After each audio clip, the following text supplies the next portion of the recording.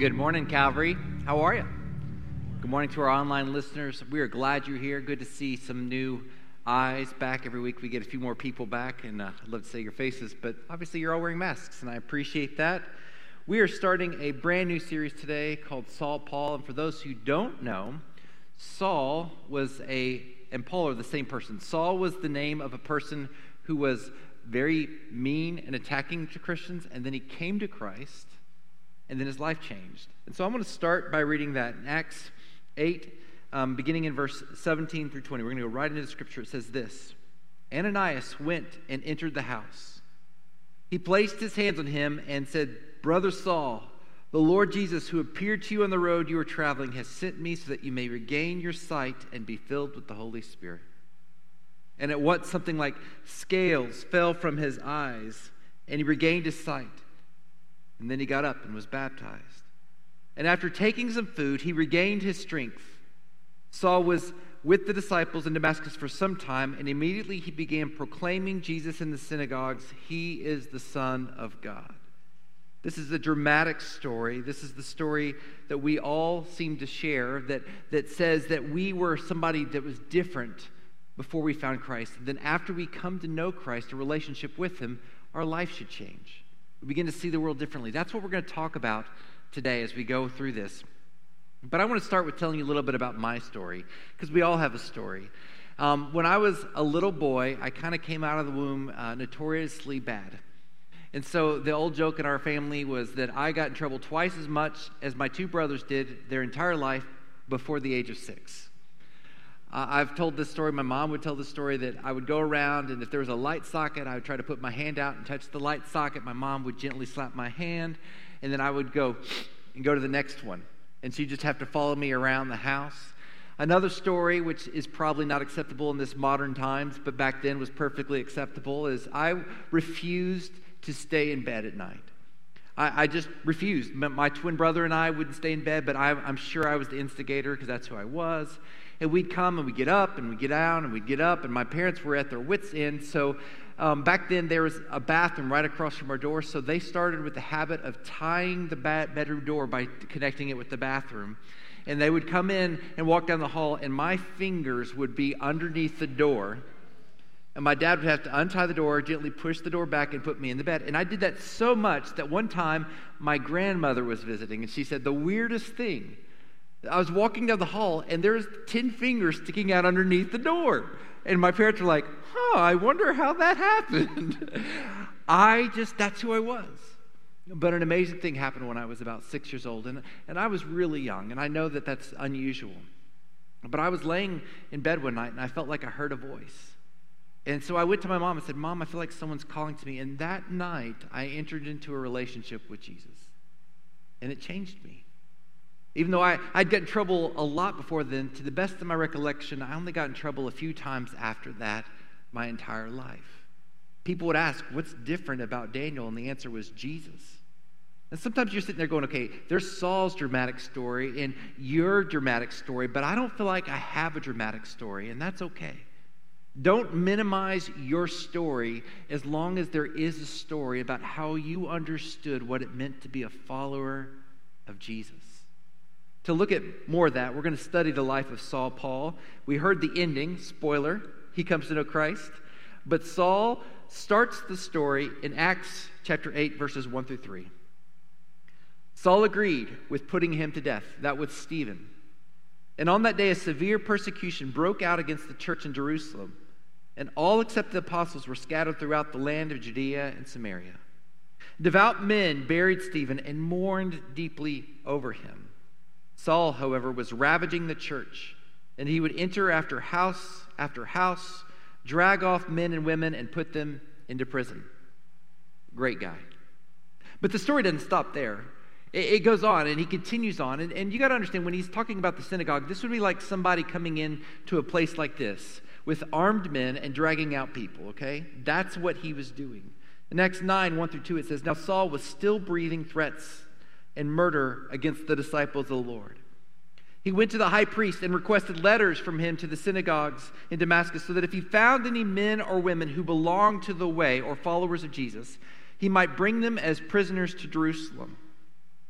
He was capturing, imprisoning, killing Christians. He was separating mothers from their children. He was taking men and dragging them to jail. This was not a good dude. Yet the story of Saul's conversion shows us how that Christ came for us all. The story of Saul's conversion shows us how if Christ could come for him, then surely he could come for me.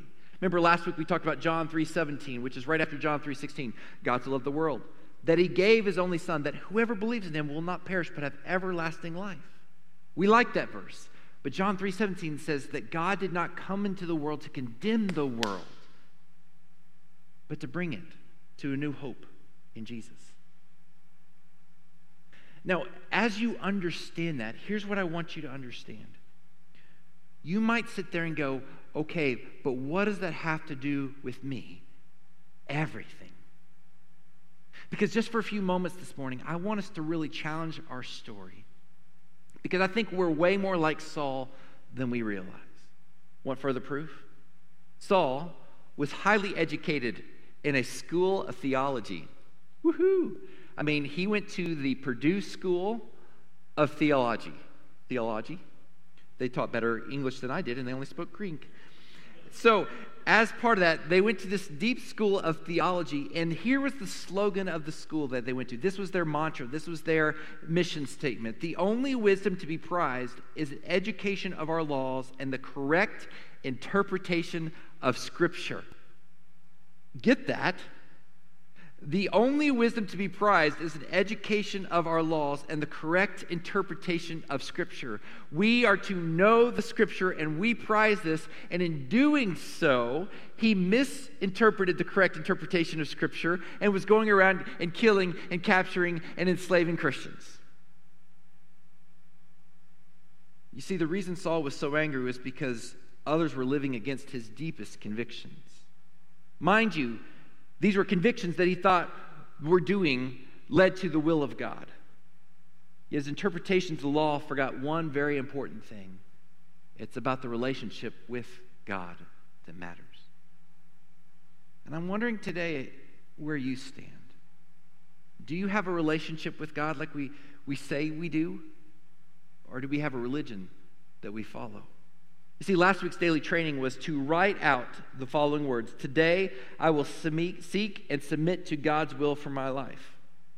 Today, I will seek and submit to God's will for my life. Because if you're really following Jesus, then that's your goal. That's your hope. It's not about just living for the next life. It's realizing that salvation is here and now and is for us all. But if we are not following God, even if we think we are, then we are likely pushing against God's will. We're likely pushing against his will. And that's a dangerous and a scary place to be. Because you can think you're following God and not be following God. In other words, how are you continuing your education in knowing how to follow Jesus? Do you feel like you understand everything already? Do you feel like you are coming to a place where you're willing to challenge what you've always believed? Because I don't think there's anything wrong with skepticism in the coming of what is truth. Because if something is true, then it stands up against our questions and our doubts. Amen? If something is worth asking, it's worth pursuing, we need to find out if what we really believe is true and authentic. And if it is, it should give us cause to do everything for that. It's just not casual. But yet we all have sinned and fallen short of the glory of God, as Romans 3:23 says. So we all fall short. We all have this story where we were messed up before Christ, but in the relationship we have, we are given and afforded the opportunity to God to come back to him. And here's the beautiful thing. God does not take the junk and the story of your past and sit there and say, I don't need that, because God has a way to take even the most misaligned views and recycling them for good. He takes Saul's story and uses it so how many thousands upon millions of people come to know Christ through the New Testament? By the way, Saul would later become Paul and write 13 books of the New Testament, or 12, depending on who you ask. But all of that, as you begin to unwrap that, God looks into your story and says, are you following me? Let that sink in. Are you following him? Let's pick up the story in Acts 9, 3-9. As Paul traveled and was nearing Damascus, a light from heaven suddenly flashed around him. And falling to the ground, he heard a voice saying, Saul, Saul. Dramatic effect. Why are you persecuting me? Who are you, Lord? Saul said. I am Jesus, the one you are persecuting. He replied, but get up and go to the city, and you will be told what you must do. The men who were traveling with him stood speechless. Do you think? Right? Hearing the sound, but seeing no one. So Saul got up from the ground, and though his eyes were open, he could see nothing. So they took him by the hand and led him to Damascus, and he was unable to see for 3 days and did not eat or drink. A few things about this passage. A lot of times we sit there and go, okay, I'm on this journey to follow Christ. I'm on this journey to find Christ. Do you realize that Saul was blind for a few days before he actually knew where he was going? Do you think in those 3 days he was sitting there going, ooh, 2 days ago I could see, but I'm expecting something good? Do you think that in the course of the journey he had doubts about what was going to happen? Am I going to lose my life? Am I going to, where does this end? And I want you to see there is beauty in the struggle of the journey. There is a beauty in coming to the place where you sit there and go, okay, God, help me to see what you are trying to do. He was literally blind, and God was using the literal blindness of his life to show him how he was blind in other aspects of his life. And as he was walking through that journey, the answers he wanted, he did not quickly get. Be okay with the journey. But here's the cool part. God brings about it in a good way. We're going to come back to that again in a minute. So let's real quickly look at this. What are two things that can prohibit us from seeing Jesus correctly? Because Saul thought he was, right? What are two things? The first, we naturally assume that what we believe is correct. You know why I wanted to go around touching every light sock when I was just still a crawler? Because I knew that my mom didn't know what she was talking about. I can touch this light switch if I wanted to. And we as adults laugh at that, right? We go, what a foolish little child. But in my mind, at a very early age, I wanted to do what I wanted to do. This is called sin. But a strange thing happens as an adult when we grow up with this mentality. We call it philosophy or opinions or facts that we know are right even though everything else says it's wrong. We naturally assume that we are right. Now, I want to speak to all the kids in the room for a second. Kids, I'm going to help you out. Your parents do not know everything. You should still listen to them. You should obey them, okay? But your parents do not know everything. And I'm going to help you out a little more. That when you're at the age of 40, realize that you will not fully understand how the world works. And if you do that, you will avoid what they call a midlife crisis. And you will not have to go buy a sports car or something even worse because you're going to think you should understand the way the world works. And when you don't, you're going to get frustrated and you're going to go do something really weird, okay? So when your parents don't know everything and they make a mistake, say, Mom and Dad, it's okay. Pastor Daniel told me that you wouldn't know everything, but just know that I love you. And they will be like, I love you. It'll be great moments, right? Now, kids can understand that. Adults, do you know you don't know everything?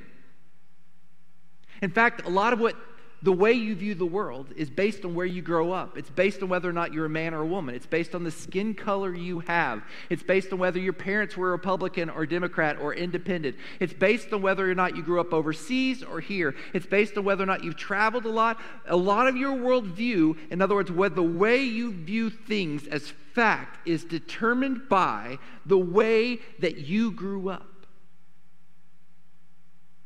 We need to understand that. And so what we're trying to do is not come to the conclusion where I know how everything should happen. But rather we're asking ourselves, God, what do I need to do because he is truth? Now the second way we get misaligned sounds very similar to the first. We not only naturally assume that what we believe is correct, we naturally assume that those who believe differently are wrong. Anybody? Say, Daniel, that's very similar. I mean, the first one is very narcissistic. The second one is also very narcissistic, but it's different. And so in order to assume that you're right, when you're looking at other people, the way this works is, my mom believed this. Her mom believed this. Therefore, I believe it, and you're not telling me grandma's wrong. So you're wrong. The Holy Spirit's in me, and this is the conclusion I have. I haven't prayed about it, thought about it, or read the Bible, but I know the Holy Spirit's in me, so I'm right, and you're wrong. Anybody? Okay, maybe we'll agree to that later. Or maybe you won't. That's the whole point.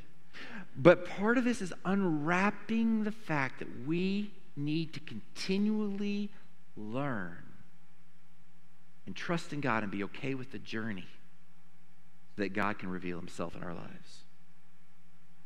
There's a few other ways that we can look at this. And our way is trying to find our hope as in our salvation is in the relationship that we have with Jesus. It is about a relationship. Now, here's where this gets dangerous. Sometimes people look for salvation in theological understanding. And theological is the study of God, right? Ology, study of, theos is God. The study of God. We can look for our salvation in how much we know. Do you know that you can quote the scriptures? Good, so can Satan. Do you know that you can tell me, I know how to find the books in the Bible, even Obadiah, without looking at my phone, like with a real Bible? And I know Hesitations isn't really a real book. That's a trick pastors throw in to see if we know our Bible. Right? And I played Bible trivia at the age of 7. And I could tell you how many kings were in Judah. And I could tell you all about Esther's life. And I even know how to say Zerubbabel, which I didn't do well there. And it's possible that you may know more about the Bible than me and still not have a relationship with God. Because it's not just understanding that leads to a relationship. It's the relationship that matters. For we are saved by grace, not of our works, lest any man should boast, or a woman. Our salvation is not in intellectual understanding. Shout out especially to the people who love the biblical memes. That's not how you save people. Amen? Salvation is also not found in social justice. We going there this morning? Yes, we're going to go there because I want to say something very clearly. I think social justice matters. I think it's when the church rises up and does the acts that it's supposed to do, and we should stand in the line for our brothers and sisters who are suffering. We should stand up to racial injustice. We should stand up to sex slave trafficking. We should stand up against, you name it. There's a list of things I can come up with. Absolutely. Let's walk beside our brothers and sisters in their pain, and let's stand up for biblical truth. That is biblical, that we care about justice. But our salvation is not in serving, and it's not in social justice. Our salvation and our hope is pointing people to Jesus, because the only way that we actually get rid of the racial inequalities in this world is to have people actually follow Christ, who is willing to give up his own rights, who's willing to give up his own life, who's willing to sacrifice himself for the benefit of all humanity and calls us to do the same. And so, yes, we stand up, but we also, while we stand up, we point people to Jesus. And we let the relationship that we have with him be the driving force which compels us to serve and to love our neighbors. Our salvation is not in serving people. So this means that you could have rocked babies in the nursery since the time you were born, which would be really hard to do. You could actually have gone out and you could be one of the biggest tithers of this church. You could go out and you could do amazing things that are biblical and godly and just and still not have a relationship with Jesus. And you can fool yourselves into thinking that by serving God, that equates to you living with God, and it does not mean the same.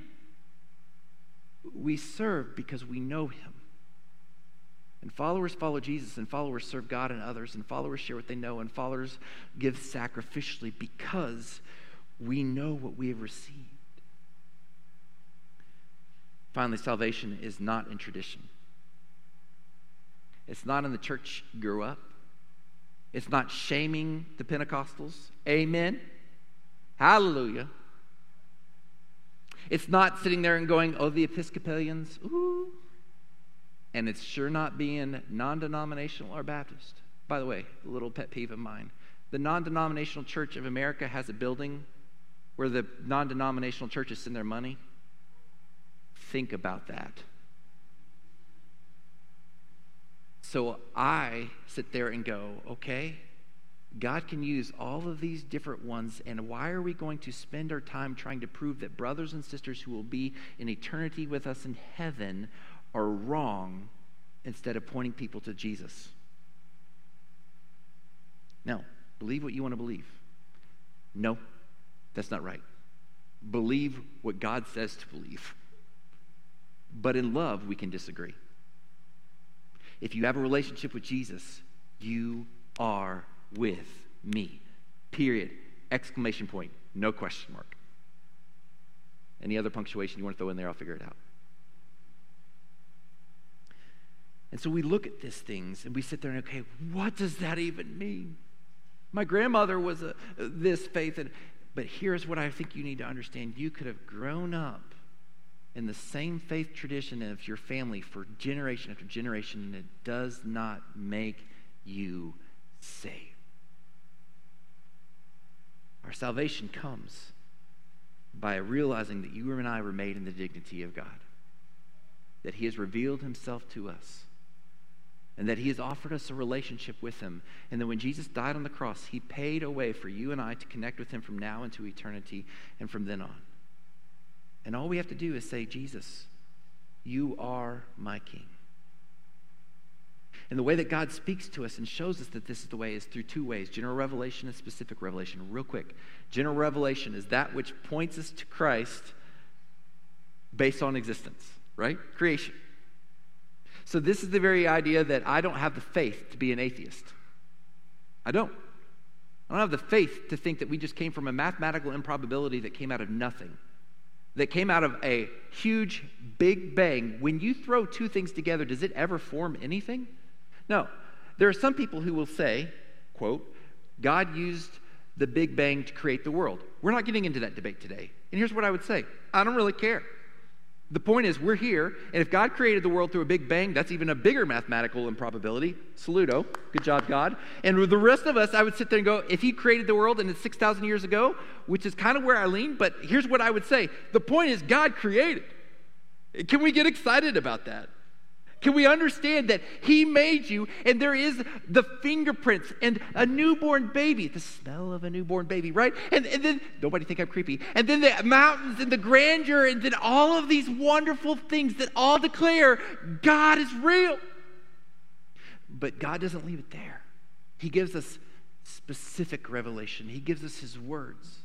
And sometimes He will send a red-headed, broken down, grammar-stricken pastor to stand before you to tell you that God wants to do something in your life, and He wants to invite you into a relationship. And in that moment, your heart starts going like this, and your palms start sweating, and you're sitting there going, is this God speaking to me? And I would say, yes. He came for you. Will you walk with Him? Now, my prayer this morning was against the spirit of confusion, because I don't think getting people baptized at age 13, 22, 35, 42, 64 all over again and again does any good. But I do want to say this. Do you have a relationship with Jesus? Or is your relationship here only? Then it's not a relationship. Is your relationship with your hands your service only? Then it's not a relationship. Is it in word only? Then it's not a relationship. It's all of you. So how do I know? This week, I want you to do the daily training of writing out your story. So here's the daily training this week. I want you to write down your story reflecting on how you found or met Christ, encountered Christ, whatever you want to say. And the reason I want you to do that is because if it's a struggle with you, we want to talk you through it. We're not saying that if you can't write down your story, it doesn't mean that you aren't a Christian, because we don't really know that. But I'd like to at least think if you can't write down your story, then you've probably never been discipled and you're a baby Christian, and we want to walk beside you to help you know how to do it. So that's why we have Cy here to work with the student community. He's out there with the middle schoolers now. That's why we have Jordan to help you with the children's ministry. That's why we have Morgan and Drew and Jeff and Chris and other people I'm forgetting, Amy, and all these wonderful people to walk you through your story to make sure you know Jesus. And if you can't articulate your story, there's an issue there. How did you come to realize Jesus is the way, the truth, and the life? How did you come to a place where you're willing to know him now and forevermore? Let me close with this other thought. The old saying goes, Dr. Robert Smith used to always say this in our preaching class: impression without expression leads to depression. I'll say that again. Impression without expression leads to depression. So if you feel your hands starting to sweat and your heart beating, and you don't express that, then you're going to be worse off. There's no staying the course. Now that you've heard the story, you're going to be better off or you're going to be worse off. The choice is yours. We're not trying to confuse you. We're not trying to sell you a used car.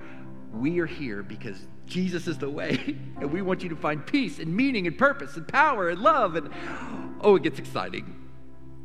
We're not going to push you. We want to show you Jesus. So would you do that this week? Would you try to write out your story? If you can't, would you reach out to us? Because we'd love to walk you through it. And if you're in this room, we'd love for you to stop by the Next Steps space afterwards. If you're here for the college lunch, come grab me under the tent. We'll get some Panda and, sorry, adults, it's not free. Well, college students are adults, don't we? People who know what Matlock is, it's not for you. All the college students are going, what? Exactly. But we'd love to talk you through that. So God, would you come even now? Would you guard us and guide us and direct us? Would you help us to know who you are and what you're doing? We thank you for your presence. We pray, as I talked about a while ago, against the spirit of confusion. God, as the Bible says, though, the fear of the Lord is the beginning of wisdom. So God, may we fear missing out on you. And then may we long for that wisdom, which says in James, if we ask for wisdom, you will grant it. So God, right now we are asking for your wisdom to give us clear discernment on our relationship with Christ and to make a life that's changed and lived for you so that we might give you glory and honor and praise that you are due. We love you and we thank you. In your name we pray.